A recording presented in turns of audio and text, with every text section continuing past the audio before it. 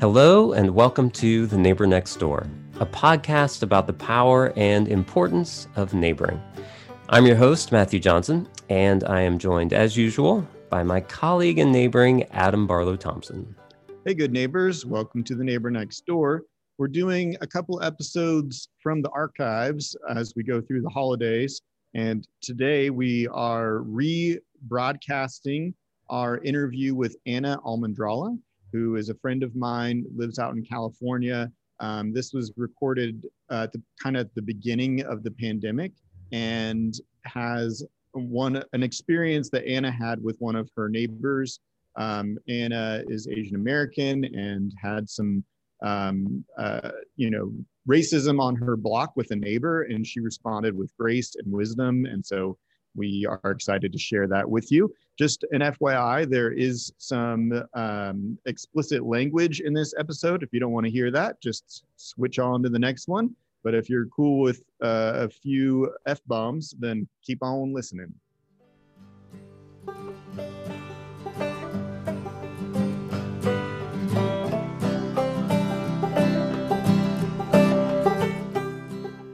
Hello, and welcome to The Neighbor Next Door, a podcast about the power and importance of neighboring.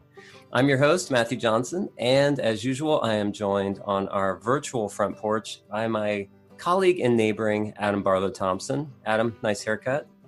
Thanks, Matt. I've been known for good haircuts for many years, and that's been confirmed today by one of my longtime friends who's with us on the virtual front porch, Anna Almendrala. Welcome to the front porch, Anna.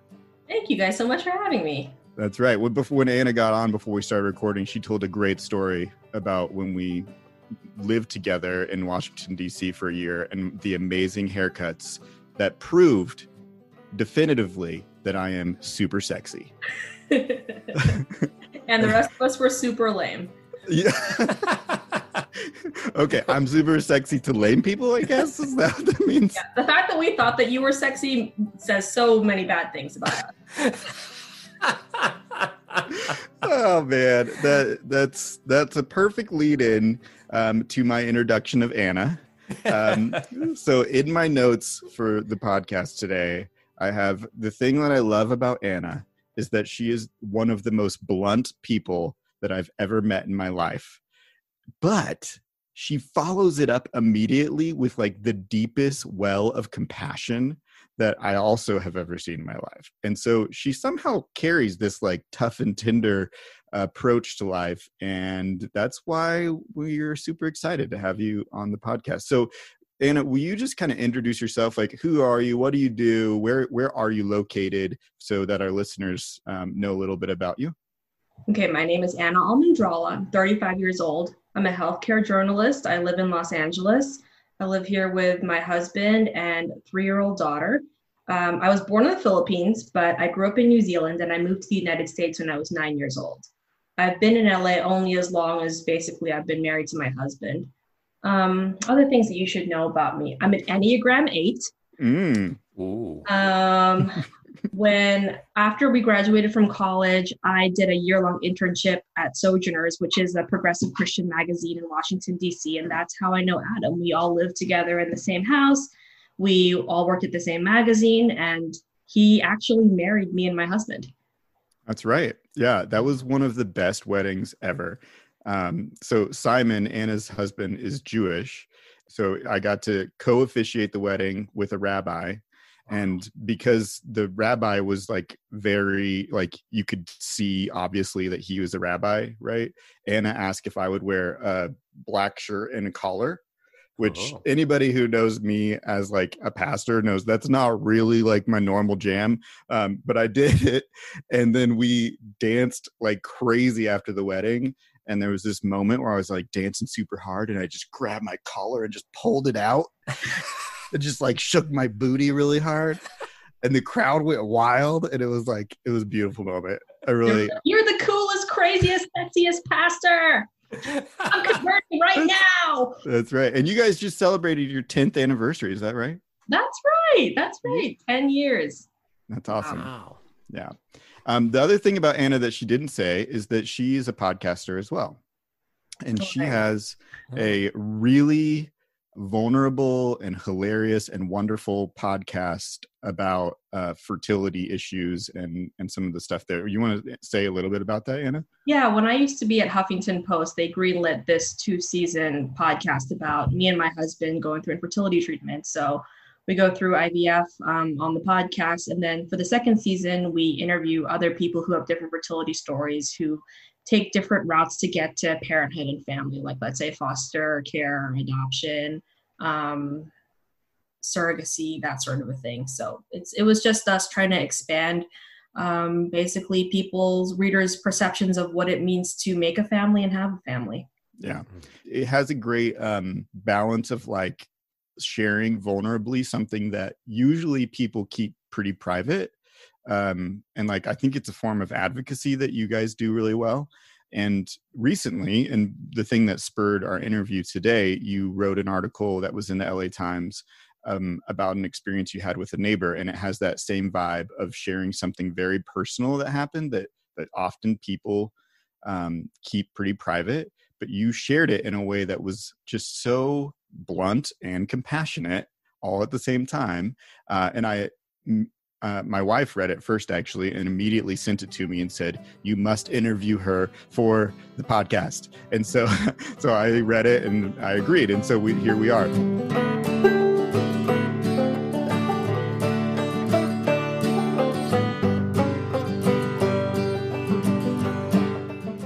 So I guess, would you just give us the play-by-play of the incident that the article was about? Yeah, sure. So I live in Los Angeles, as I said, and right now we're in the middle of the pandemic. Well, yeah, we're in the middle of the pandemic. A couple of days before the incident, the mayor of Los Angeles had actually mandated that in addition to wearing his first order was that when you enter an essential business like a supermarket, you have to wear a mask to protect the essential workers. Makes sense. And then a couple of days later, he upped the ante and he said, when you leave your house, you must wear a mask. Okay, so that's the context. We had been already like 2.5 months into shelter in place. And basically I had not been driving. So I had forgotten that when my toddler gets strapped into her car seat and she has a skirt on, the skirt riding up her back causes her to like just lose her shit. Just like absolute tantrum, screaming, kicking, bucking in the car seat. It's a sensory processing issue that like, it's not really about disobedience at all. It's about like her losing control over something that feels so uncomfortable. So we were coming home from a short drive. My toddler was tantruming. And then like, I would say 2-3 blocks away from our house, I just told my mom, stop the car. I got to stop this. I'm going to get her out of the car seat. I'm going to walk home. So I took her out of the car. My mom drove home. My dad was with me and we calmed her down on the sidewalk. And then we were walking home to our house, which was only 2-3 blocks away. And because I hadn't anticipated that we were going to be leaving the car for any reason, none of us had masks on. So we got to our block and 2 houses away from our house, we are, we're walking on the sidewalk all together. It's me, my dad, and my daughter. So that's 3 generations.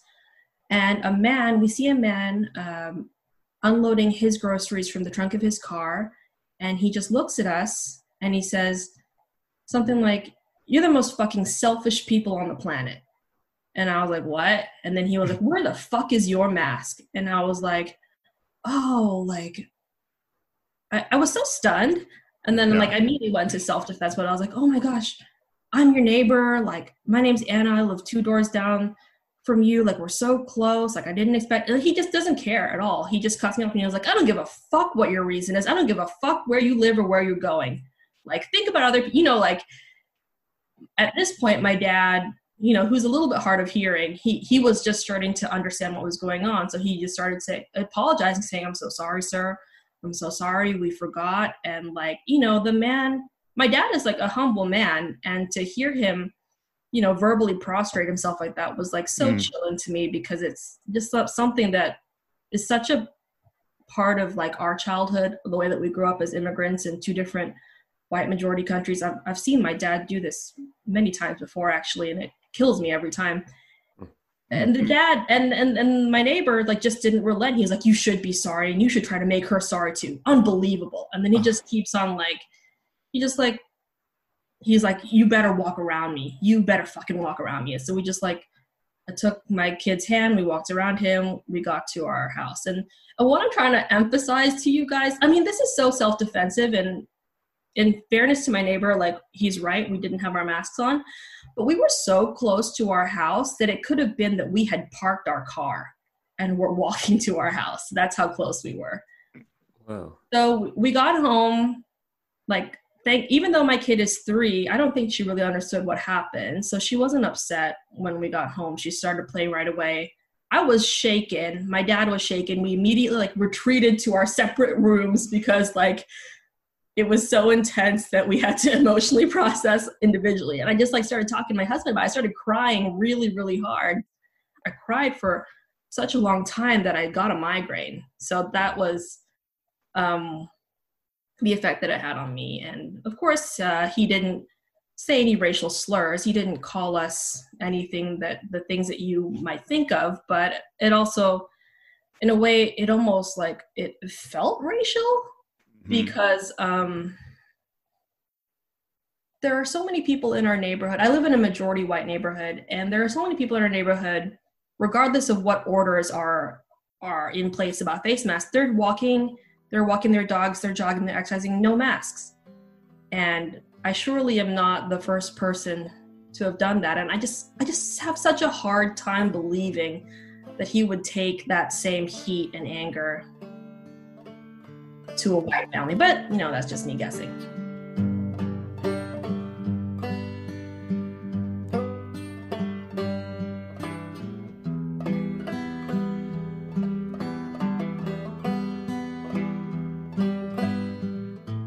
Especially like right at that moment, the news was filled with a bunch of stuff about the coronavirus being linked to China. And it was like right when all the conspiracy theories had come out about like this clinic in Wuhan and all this stuff. And I think, I mean, and this has been the experience now. So now we're a couple weeks removed from there. Since that, we've had George Floyd was murdered, and there's been immense talk and conversation about racism and what that means.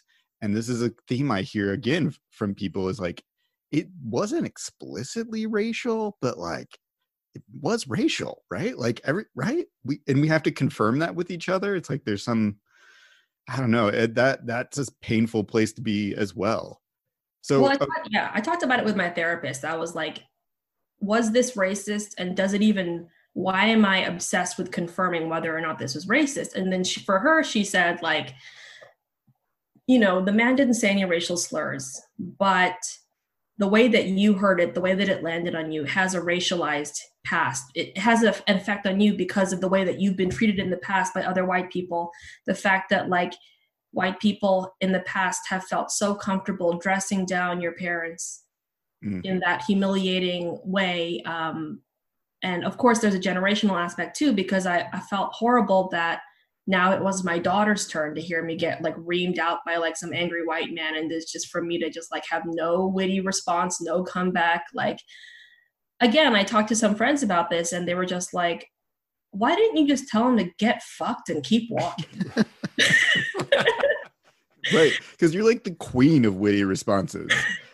So like, yeah, like if he would have caught Anna in a different moment, you'd be like on him. But there's and this is the thing about the racial undertones. It's like it has this component of shame to it that just like it silences people in the moment, and that sucks. Yeah.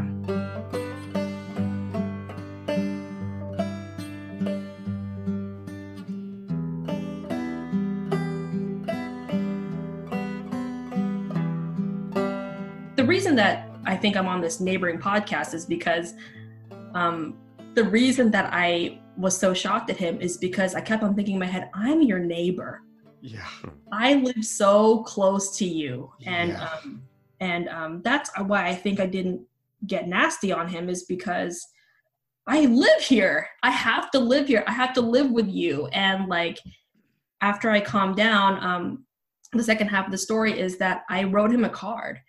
And it was one of those like cards that you get printed from like minted.com or something, where like your family's picture is on the front. Oh my gosh. Yeah. Yeah. And so like I wanted to confirm, like, this is the people that is that what your thought process was? yeah, I like through the whole time that I was writing it, I was like thinking like, you will not treat me like I'm nobody. Like we have names, we live next to you. And even though, I would say that my card was like 50-60% outreach, it was also the other half of it was defensive. Like, you will not treat me this way. Like I'm nobody, like I'm nothing. But basically the neighborly part of it was that like, I acknowledged that I was wrong. Like I acknowledged that the orders had just come down 3 days ago. I'm sorry that I didn't have my face mask. I also said that like, I'm here if you need anything. I know that I saw that he was an older man. I saw that his trunk was full of groceries, like a huge, strange amount of groceries. So I'm thinking to myself, like, maybe this guy is so scared about his heightened risk that he goes shopping so he doesn't have to leave his house for several weeks at a time. And so I gave him my cell phone number, my email address, and I said, if you ever need me to do any errands for you, pick up drugs, groceries, like I'm here for you. Let's all be in this together. Like this is a scary time, and like this is my name. Wow. Yeah. Wow. So that was where the article left off. It's been a few weeks since then. Like, I'm curious, have you heard back from him? No. Well, that's the end of that story. Well, what's interesting is that this a part of the story did not make it into the article, is that like this man lived in a duplex. So when I delivered the card, I actually initially misdelivered it to the wrong duplex unit. So I immediately got a call from the woman who opened the card, and she was like, hey, I just read your card. Sorry, I didn't mean to pry. I thought it was for me. I'm not that neighbor. Like I'm a woman who lives alone with her mom. So there are no men in my house. So I was like, oh my God, I'm so sorry. And then I rushed back over to get the card. At this point, I was like so over it already. I met this woman for the first time. We exchanged names and phone numbers. And I was just like, look, I'm so over it at this point. I'm 50%. Should I just throw this in the trash? You just asked that to this stranger lady who you just I was met. like, what did you think about this card? Is it bullshit? Like maybe I should just let it go. And she said, no, I think it was a really nice card. I'm shocked that he would do that to you. He's a quiet man. And the way you describe it in your card, I don't like the image of thinking of like an older man like shouting at a woman and a child that way. But also you wrote a really nice card, so I think you should deliver it. So I was like, okay. So I put it in the correct mailbox. Oh my gosh. That is... Wow. That I would have definitely given up like 5 times before you did. When I have good intentions and then something awkward happens, I'm like, screw it, I'm out. Well, actually, and I love my therapist so much because I'll quote her again, because she was like, depending on what you believe about God or the universe or whatever, you could think of that brief interaction with the woman neighbor as like divine intervention, like a confirmation. Like here's like a neutral third party that knows neither of you and can judge like, yeah, this card is a good idea. So I was like, yeah, that's a good way of thinking about it. I love you, Dr. Tanya Woods.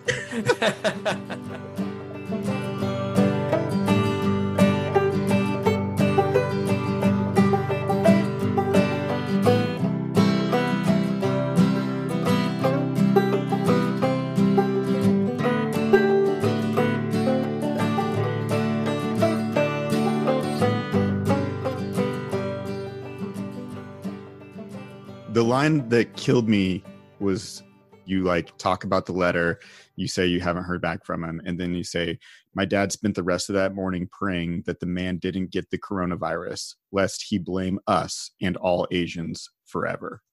And I was like, it is the best writing, and it just breaks my heart. And like, it just speaks to like the many layers of like emotional work that's happening when people experience racism, when they experience just conflict with each other. And like, I don't know, it just meant so much to me to like, I mean, I could just picture that in my head. I could picture your dad praying in that way. So it's By really the way, good. that was like absolutely no embellishment. When my dad and I talked about it later, he was like, I prayed for that man. I hope he doesn't blame Asians for this. I hope that he doesn't get sick. Man.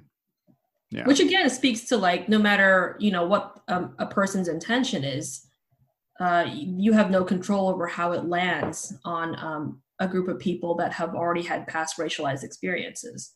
Right. Yeah. Yeah. So this morning I was listening to the Brene Brown podcast, which she's all about like shame. And so that's been really on my mind. And she was interviewing Tarana Burke, who's like the Me Too founder. And Tarana Burke was talking about how like victims of sexual abuse, one of the like root issues that they have to address when they're experiencing healing is shame. And then she goes on in the next minute to be like, and that's the exact reason why we can't shame the perpetrators. And like when we put shame on them, and she talked about like with the Harvey Weinstein, how like he's going to prison now and how people are like, yeah, and I hope he gets raped there. And she's like, that doesn't help. Like that's not helpful. And in our work, we talk about how like we must see abundance in our neighbors, and we must assume that they are gifted and that everyone is gifted, and that when we use those gifts, we experience wholeness. And somehow in your story, you like did that so well. Like you didn't shame this man in the article. You didn't, you still opened the door for him to be a neighbor to you. And like you've named a little bit of this in the story, but I'm just curious, like what happened from when you were crying with a migraine to when you wrote the letter that like clicked in your head that was like, no, I can still be gracious to this guy. Like what kind of inner work does that take for you? Honestly, reflecting on my past mistakes with my neighbors. And what I mean by that is like, I have this neighbor who has a tiny dog, and the dog is so small that it shits like basically Tootsie Roll Pops. Okay. Yes. And the poops are so small that like I can understand as a dog owner how you don't want to pick them up. But when they accumulate on your front yard, it's like kind of a lot. And like it will eventually like fuck up your shoe, right? So I became obsessed with this neighbor, and I was like doing my work at my kitchen table so I could just like see if I could catch her in the act, right? Yes. So one day I actually catch her in the act. She walks over in her bathrobe, she lets her little dog poop in my yard, and then she walks away. And then I immediately run out and I'm like, hey, I just saw you do this. Why are you doing this? Like, I have a baby. We can't even use our front yard because of you. Like, and then she was like completely shocked. She was like, I was definitely going to come back and pick it up. I was like, yeah, right. Come back right now and pick it up. Like, really like going postal on this lady, right? After a couple of, honestly, like after a couple of weeks, couple of months, like I felt justified in my anger. I felt justified in my explosion of her. Over time. And then like as I see her, like she and I can no longer like meet eyes anymore because she's still embarrassed, right? Yeah. We can't wave, we can't say hello, it's all gone. And then as several months go by, I see that she is actually growing a baby bump. She was pregnant when I had shouted at her, and she was about to give birth. And as somebody with an infant myself, I thought to myself in a selfish way, but also in like a practical way, like, you slammed the door on a relationship with this woman, and now your child is going to suffer because she could have had a very close playmate, and now she can't because of the way that I acted toward this woman. So like that was a major mistake that was going through my head. Oh my God. About my neighbor, I was thinking about like, because it's in Los Angeles, we're a county of more than 10 million people. It's so hard to find community here. It's so hard to make real, genuine friends. When I first moved into my home 5 years ago, I spent 3-4 days making a plate of Christmas cookies for every single person on my street, on my block, which was like actually like 30 to 40 homes. Wow. And I included cards with our names, numbers, emails. Like letting them know like we're open for friendship, relationship. I didn't get a single response. Right. I didn't get anyone emailing or calling me to say thank you or to express an interest in like getting to know us more. And to me, that was like it was shocking, but it was also a reminder that like in Los Angeles, people are suspicious, I guess, or like people already have their own cliques and communities that they don't want to stray from, or that they don't see like the block as like a place where they can have a new set of friends. Like where I grew up in the Bay Area, I lived in a court in a suburb that had like the Christmas cookie exchange once a year and summertime a barbecue. Right. So to have like to not know anybody on my street was like scary to me. Yeah. I mean, over time, it has happened that like I have met some people, mostly dog walkers or people who are pedestrians. We have like exchanged names and phone numbers. So it's not like I don't know anybody, but like the lack of community in my particular Los Angeles neighborhood is like it's very lonely. Mm-hmm. And then, then like when I saw that woman's pregnancy progressing, I thought to myself, I fucked this up for my own daughter, you know? Yeah. Yeah. I mean, it is, I just can't believe how accurately I described you at the beginning of this podcast. So blunt and so compassionate all at the same time. Yeah. Well, it wasn't compassionate. Well, I mean, like, what would you have done if you become obsessed with like the dog pooper, not picker upper? I mean, the thing about like Matt and I is that we are such spineless tweeds that like we've never yelled at anybody in our lives. No, so, but that's not necessarily a good thing because it just means we get run over all the time, which we literally were just talking about before you got on the call because it just happened. So yeah, like it is like it's one of the things we get people ask us about a lot. It's like, how do I set good boundaries with my neighbors? How do I like have conflict with my neighbors? And we don't have great answers necessarily because all of it is painful and hard and takes a lot of like inner work to do. But that's one of the things that's great about neighborhoods. Your block will shape you as a person if you let it. And like that is crazy. Like your interaction with this lady shaped you for then the next interaction that you had. That's crazy to me. Like we don't think about our block doing that, but it happens whether you're really intentional about it or not.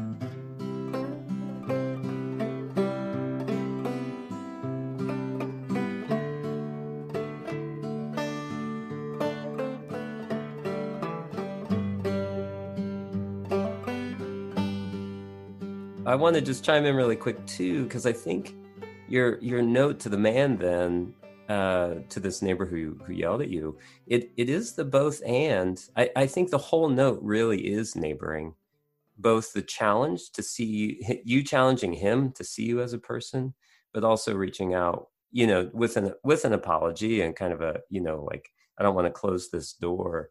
And I think that's the thing. Like I tend to err on the side of being like, oh, I'm so sorry, but I don't necessarily hold people accountable to see me as a person. And I think healthy neighboring must be both. And it's amazing that you were able to bring those two things together in that one card. Yeah. I think one of the things that you're also saying is like, I don't have to just go and fit into your world. You know, like this is who our family is, and we're going to be here 2 doors down from you still. And this is what we look like. I love that your card had the picture of your family. So you were literally like, this is who we are. Yeah. Yeah. That's great. And also I had to like, I just, you know, no shade to my dad or anything, but I just can't live like him. I can't just like take and take and take and then like do nothing in return, have no response or no mechanism for self-defense. It's not, my dad has developed that strategy as a survival and a coping mechanism for living as a minority in different countries, but it doesn't have a neutral effect on him. It affects how he sees himself as a man. He apologized to me later for not being able to defend me and my daughter. And I was like, no, Dad, I'm sorry that you had to deal with my crazy neighbor. And like my dad was only here. He moved in with us because he was helping us with childcare during the pandemic because we lost our nanny and our preschool. So I apologize to him for, that move, like putting him in the path of the neighbor. But I just I can't do what my dad does. Yeah. And I don't think my dad should do what he does anymore either. Yeah. Which is to do nothing. And then try to find ways to blame himself. Like, another thing that didn't make it into the article is that, in the days afterwards, when we were processing this as a family, the first day he was like, I apologize, I didn't stand up for you. The next day he was like, what the real problem is? Goldie having the tantrum. We need to be better prepared. We need to control her better. We need to control her behavior. And it's like, I understand why my dad is saying this. It's like he buys into this model minority myth of like, if we can just become perfect, if we have like no outbursts or like, no, we can't, if we don't like violate the rules in any way, then like we don't give people a target to hurt us. And it's just like, no, like we're allowed to take up space here too. Like this is our house as well.